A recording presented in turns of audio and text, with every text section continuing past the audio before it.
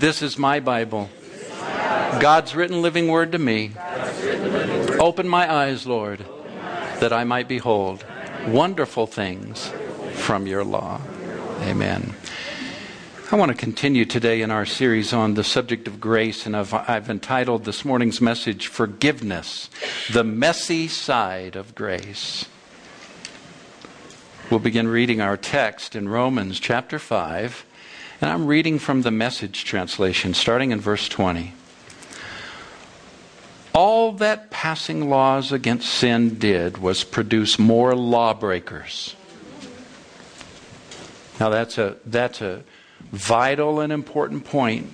Not so much, I'm not going to spend a lot of time on that point this morning, but realize where there's more law, sin abounds. Every time you attempt to deal with temptation or addiction or an unholiness or an area of your life where you feel that you're falling short, by adding more prayer time, more Bible reading, fasting, and it's an obligatory type of thing, trust me, your addiction will increase. Your temptation will be overwhelming. You cannot deal with sin through the law. Help me out, Bill. In that door, please. Let's get that shut.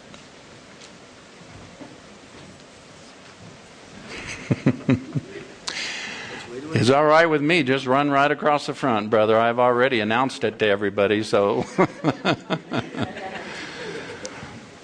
All that passing laws against sin did was produce more lawbreakers. But sin didn't and doesn't have a chance in competition with the aggressive forgiveness we call grace.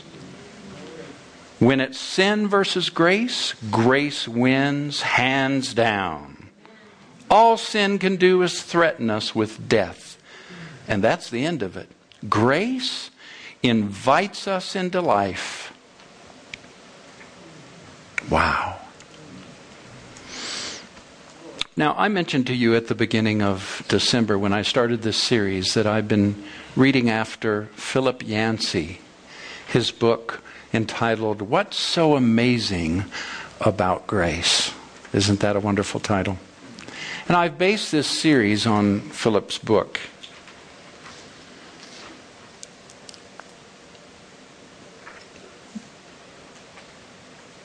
Why do we hate forgiveness? Do you relate to that term? That concept? You may have never thought of it in that light. But so often we really do hate forgiveness because even after forgiveness, that wound in our life continues. We think of the sadness, the desperation, the wound, the terrible deep wound that must exist in the lives and the families of those that Jeffrey Dahmer, serial rapist and killer, forced upon those families. And still to this day, many of them have not forgiven. Did you know that Jeffrey Dahmer, in his last months in prison, gave his life to Jesus Christ? And that even the chaplain of the prison and the warden testified, this is a changed man.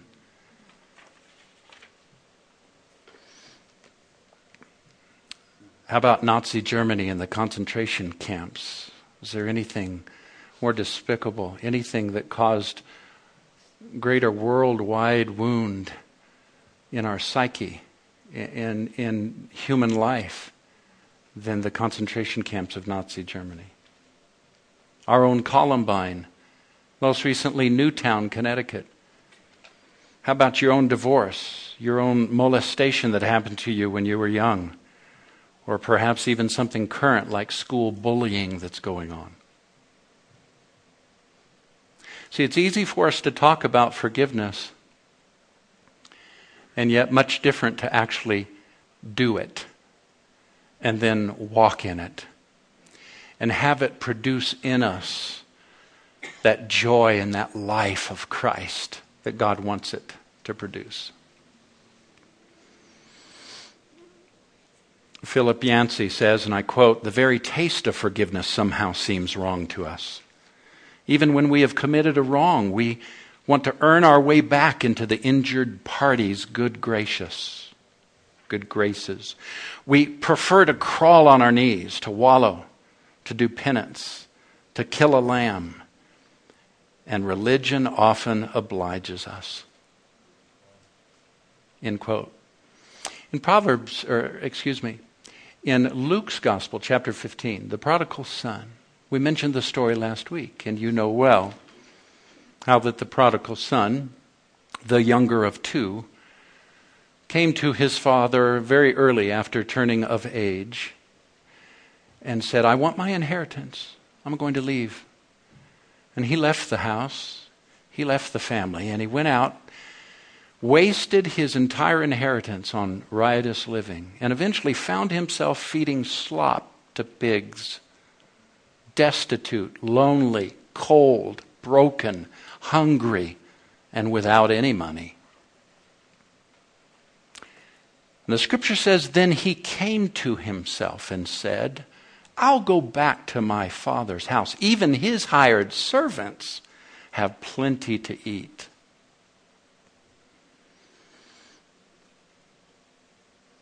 In verse 19, the scripture records how that when he came to his father, he made this statement, "Please take me on as a hired servant." But the scripture says that his father, while he was still speaking, just ignored him, didn't even let him finish speaking, and said, "Servants, come prepare the fatted calf, put a robe on him, get the ring, put it on his finger." And so is our Heavenly Father's response to our failure. He does not require of us so much of the religious notion of justice and payment. Rather, he says, "Come on, start the party," as one translation says. How many of us are bound in religious tradition thinking that we have to wallow, we have to beg, we have to provide justice, we somehow have to list our sins and make payment? You see, forgiveness is messy because forgiveness is unnatural. It goes against everything that we are as human beings.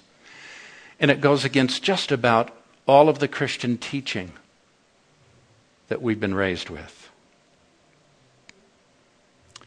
And yet, the Bible says Jesus paid it all. Jesus paid it all. Do we believe that? The word forgive contains the word give. Have you ever noticed that? That forgive contains the word give. And pardon contains the Greek word donum, which means gift. I pardon you. I give you a gift. No, you're not deserving of it. But I'm not going to make you go through a bunch of religious ritual. I'm not going to make you wallow and crawl and beg. Start the party. Here's the ring. Here's a new coat. And the food spread is for you. We do not relate to that. Come on. Don't you hate forgiveness? Don't you hate forgiveness? Because so often it's not fair. But God, it's not fair. You know, it's a little more fair when it's forgiveness for me. But when it's forgiveness for you, it is not fair. They need to wallow. They need to do penance. They need to do something to justify themselves. I've been wronged and I demand justice. Help me get it, Lord. In some of the Roman ruins, archaeologists have uncovered various curses written in Latin and inscribed on tin and bronze placards. Centuries ago, users of the baths tossed in these prayers as an offering to the gods of the bath, much as moderns toss coins in the fountains for luck. One asked for a goddess's help in blood vengeance against whoever stole his 6 coins. Another read this, quote, Dosimedes has lost 2 gloves. He asks that the person who has stolen them should lose his mind and his eyes in the temple where she appoints. End quote. These were prayers. You'll find similar things in the Psalms. Lord, get after him. Dig a pit. Let him fall into it. You have to be careful when you pray the Psalms, dear one. As New Covenant believers, you need to be careful what you select from the Psalms for prayers. And even our beloved Lord's Prayer. Many have taken that to teach that your forgiveness hinges upon you forgiving others. Is that not what we read? Forgive our debts as we forgive our debtors. Forgive my trespasses as I forgive those who have trespassed against us. And it is very common today from pulpits and on the radio, as well as all other sources, to hear it taught that if you don't forgive, God doesn't forgive you. If you don't forgive, God is sending the demons after you. You're going to have a bad life. And nothing could be further from the revelation of forgiveness found in the New Testament. You need to keep in mind that the Lord's Prayer was given to a bunch of Jewish disciples that were just new in their following, and that Christ had not yet died, been buried, and risen again, paying it all. And there's things from the Old Covenant in which that prayer is really versed that do not translate into New Covenant revelation. So be careful. Say, why, I've never heard such a thing. What blasphemy. You're talking about the Lord's Prayer. Yes, and I'm talking about Ephesians chapter 4 and verse 32. The English Standard Version says it this way, forgiving one another as God in Christ forgave you. The Amplified New Testament, forgiving one another readily and freely as God in Christ forgave you. Past tense, the Message translation, forgive one another as quickly and thoroughly as God in Christ forgave you. I'm not waiting to be forgiven. My forgiveness is not based on me forgiving you. My forgiveness is based on Christ, his work and finished work on the cross, and nothing more or less. He forgave me. Now, for me to live in unforgiveness will, for sure, wreck my life. We'll talk a little bit more about that in a moment. But, dear ones, God forgiving you is not based on you forgiving somebody else. To teach such things are to minimalize the wonderful and perfect work that Christ did on the cross. Think that Paul's alone by saying such in Ephesians? Well, here's Colossians chapter 3 and verse 13. If one has a difference against another, readily pardon each other. Even as the Lord has freely forgiven you, so must you also forgive. I don't forgive to get God's forgiveness.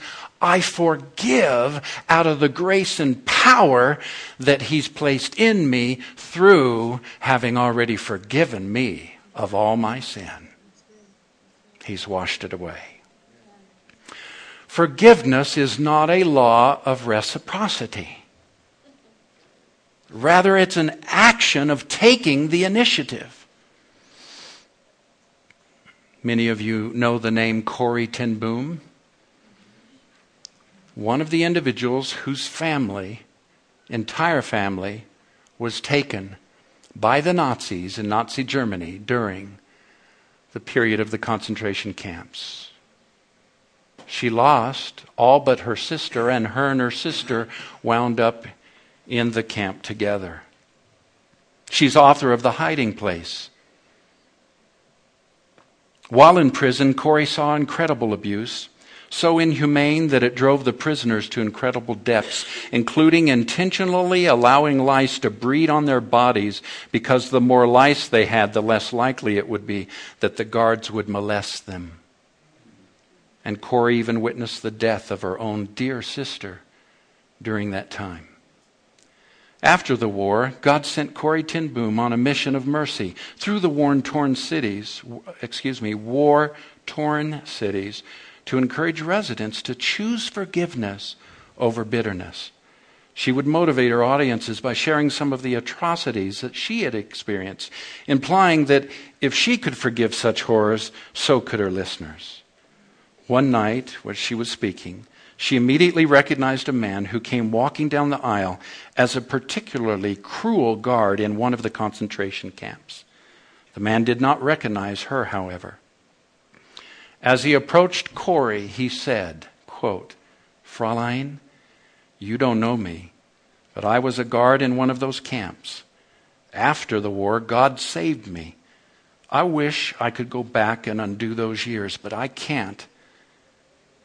But I've just been prompted by God to come tonight and to ask you, would you please forgive me?" Then he extended his hand to her.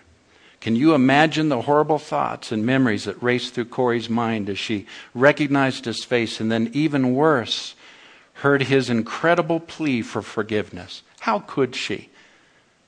Corrie said her arms froze at her side, and she was literally unable to move. The flashbacks in her mind replaying the atrocities, the death of her sister, the abuse. And then God's Holy Spirit spoke to her. Corrie, what have I been telling everyone else to do? What have I been telling you to tell everyone else to do? As an act of your will, you choose to forgive. Corrie went on to explain what happened next. I reached out my hand and I put it in his, and I said, "You're forgiven." She later reported that at that moment, it was like a dam broke loose, all the bitterness and resentment, and God set me free. Now think of it, all those years, even doing the work of Christ, testifying, she carried that wound and was never free until she herself gave. Jonah wrestled with God's desire to show such grace. We read in Jonah chapter 4, verses 1 and 2. Listen to this from the Message translation. And Jonah was furious. He lost his temper. He yelled at God. God, I knew it.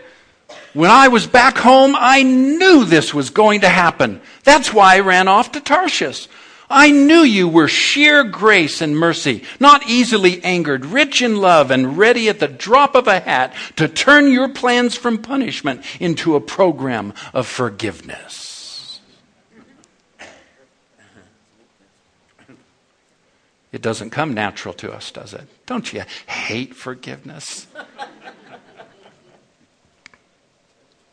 Philip Yancey says in his book, and I quote, "By forgiving, I release my own right to get even, and I leave all issues of fairness to God to work out. I leave it in God's hands, the scales that must balance justice and mercy." End quote. Let me give you 3 reasons this morning why we need to forgive. And you know, the urgency of what I'm speaking to you about takes precedence over other religious duties. You know, we have a lot going on here. We're very excited. I have a brand new Kingdom Ministry class starting. How exciting is that? We heard tell of all the tremendous things that are going to take place. We're finding our destiny. This past Wednesday night, Prophet Sandra ministered to us. So many of us over those days got words from the Lord. I got several powerful words. But you know, in relationship to what I'm talking to you about this morning, none of it really matters. if we don't take care of this business. You say, how can that be? How dare you minimize what the Lord is doing? Well, listen to this, the words of Jesus. Matthew chapter 5, verses 23 and 24. So if when you are offering your gift at the altar, you there remember that your brother has any grievance against you, leave your gift at the altar and go. First, make peace with your brother. Then come back and present your gifts. Our dealing with this subject of forgiveness takes precedence over all other religious duties. Dietrich Bonhoeffer, famous German theologian, also during the time of the Nazi rise and empire, wrestling with this command to love, said forgiveness is the peculiar, the extraordinary, the unusual that sets the Christian apart. And you know what? No other religion in the world has it.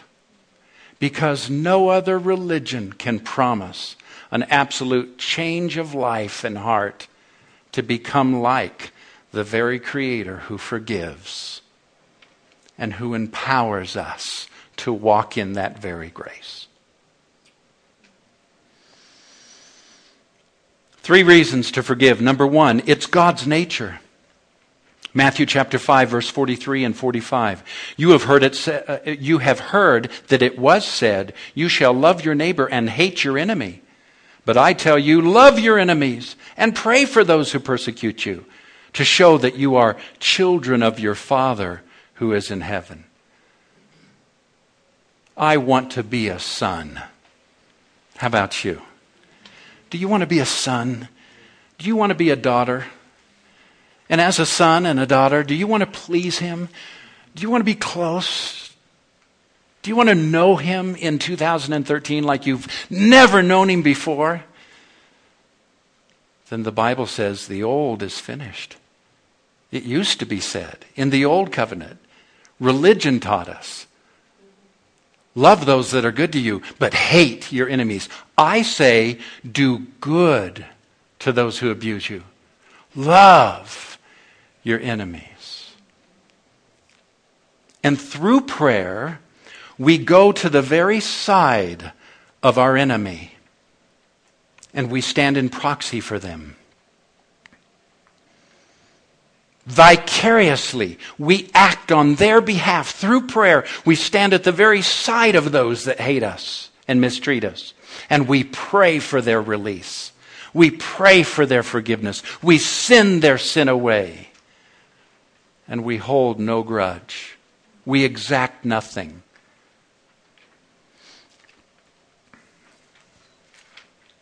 I don't know that I've ever thought about this until reading Philip's book. But it so struck me. 4 simple words. God loves His enemies.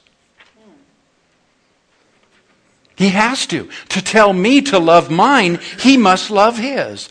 And yet, us old covenant, those of us steeped in old covenant religion, we enjoy praying those prayers against our enemies. We even do it politically. Let them fall, Lord. Take their seat away from them, O God. Smash him, Lord, and put a righteous person in their seat.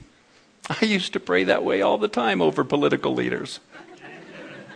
Question, how's that working for you? Because you were praying that in this last election. How'd that work for you?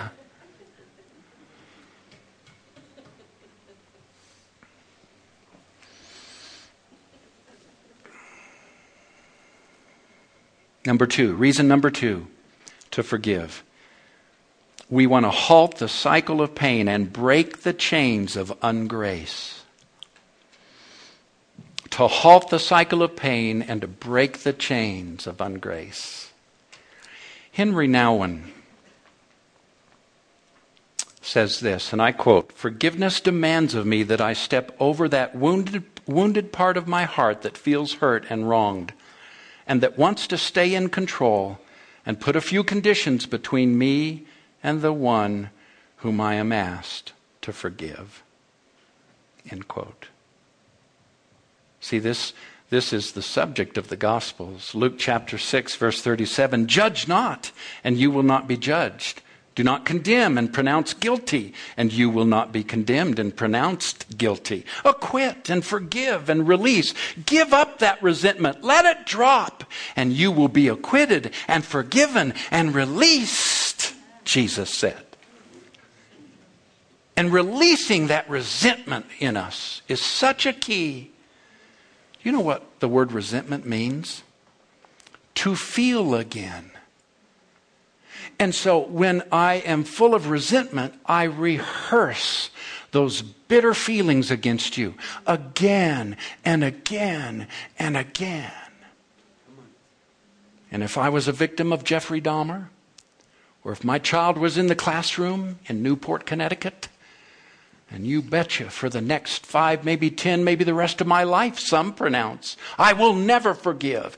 And for the rest of their life, they rehearse again and again. All of the feelings, all of the sadness, all of the longing, all of the desperation, all the hopelessness. Dearly beloved, God has something better for your life than living in resentment. But it begins with a gift that only I can give.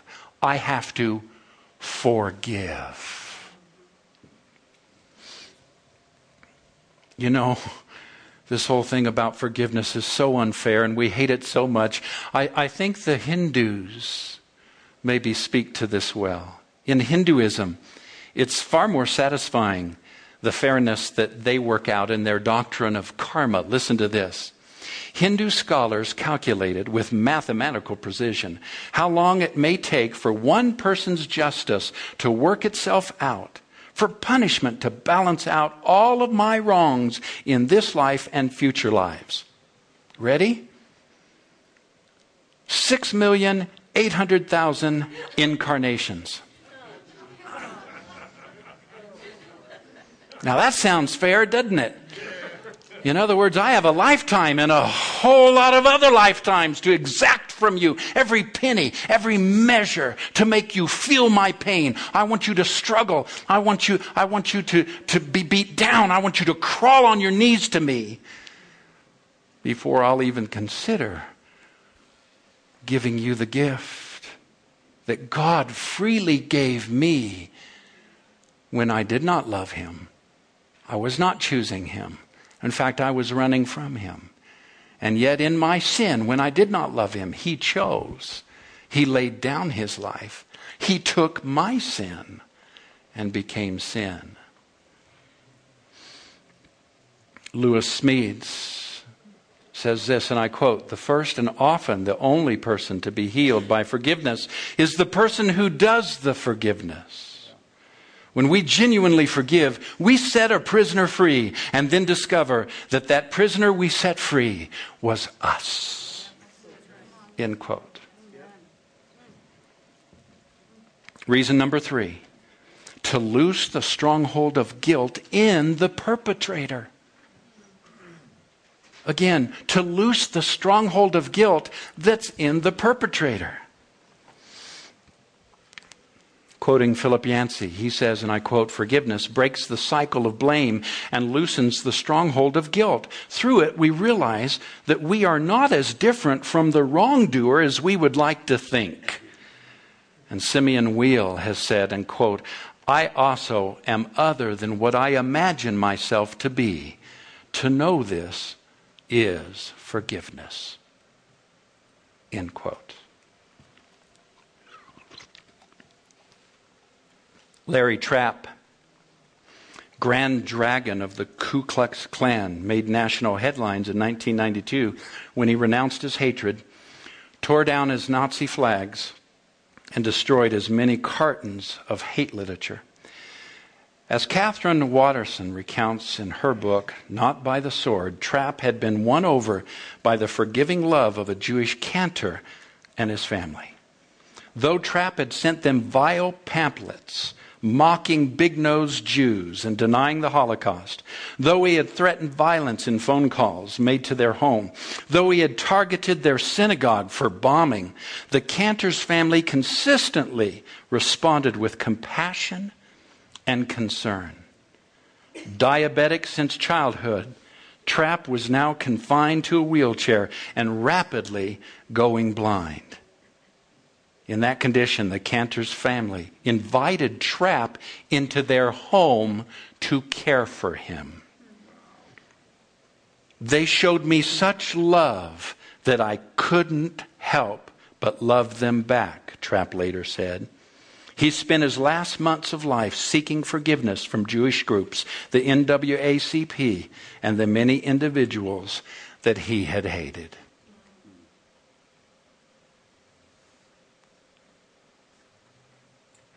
There's somebody knocking at the door of your heart right now.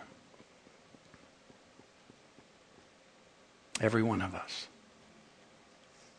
There's somebody in need of a very special gift that only you can initiate.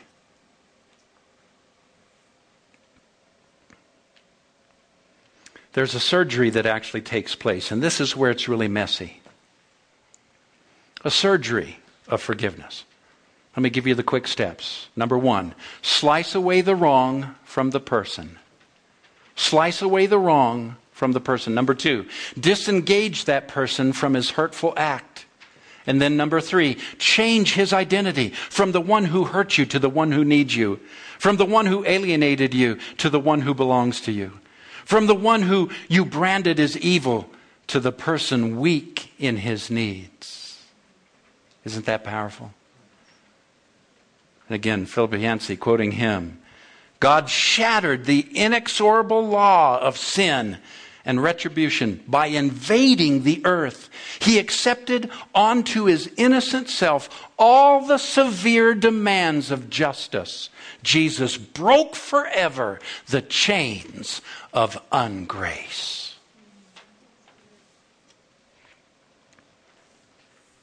Do you realize this morning that God performed that surgery for us? Every one of you. And for the person who's done you wrong, or that you cannot find it in your heart to forgive, maybe it's a family member that you've not spoken to in 10, 15, over 20 years. Perhaps it's somebody at work that you despise and can't fathom being around. Perhaps it's a little sister or brother who's mistreated you and you bear that wound and you carry it.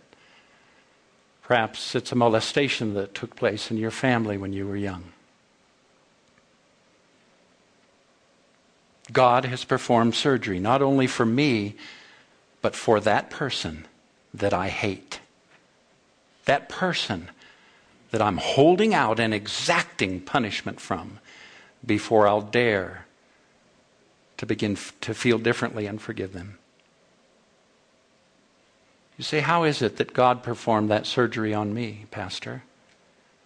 Well, number 1, God removes the sin barrier of those who've wronged him. Doesn't he? God removes the sin barrier of those who have wronged him. Look at this, Romans 8, verse 3. By sending his own son in the likeness of sinful flesh and for sin, he condemned sin in the flesh. And then secondly, he surrenders his right to get even and then bears the cost in his own body. 1 Peter chapter 2, verse 24. He personally carried our sins in his body on the cross. And then third, God changes my identity. He changes my status from fallen and deserving of death and retribution to one who is restored. He adopts me as his child. He recreates me in his own divine image, the righteousness of God in Christ. Paul says as much in 2 Corinthians chapter 5, verse 21, that in him we might become the righteousness of God in Christ. Again, those steps. Slice away the wrong from the person. Secondly, disengage that person from his hurtful act. And third, change his destiny. Change their destiny. And you don't have to speak to them to do this. You can accomplish all of this in prayer. In concluding, I want to again quote Philip Yancey from his book. What's so amazing about grace? Listen, and I quote, "The gospel of grace begins and ends with forgiveness. And people write songs with titles like Amazing Grace for one reason. Grace is the only force in the universe powerful enough to break the chains that enslave generations. Grace alone melts ungrace." End quote.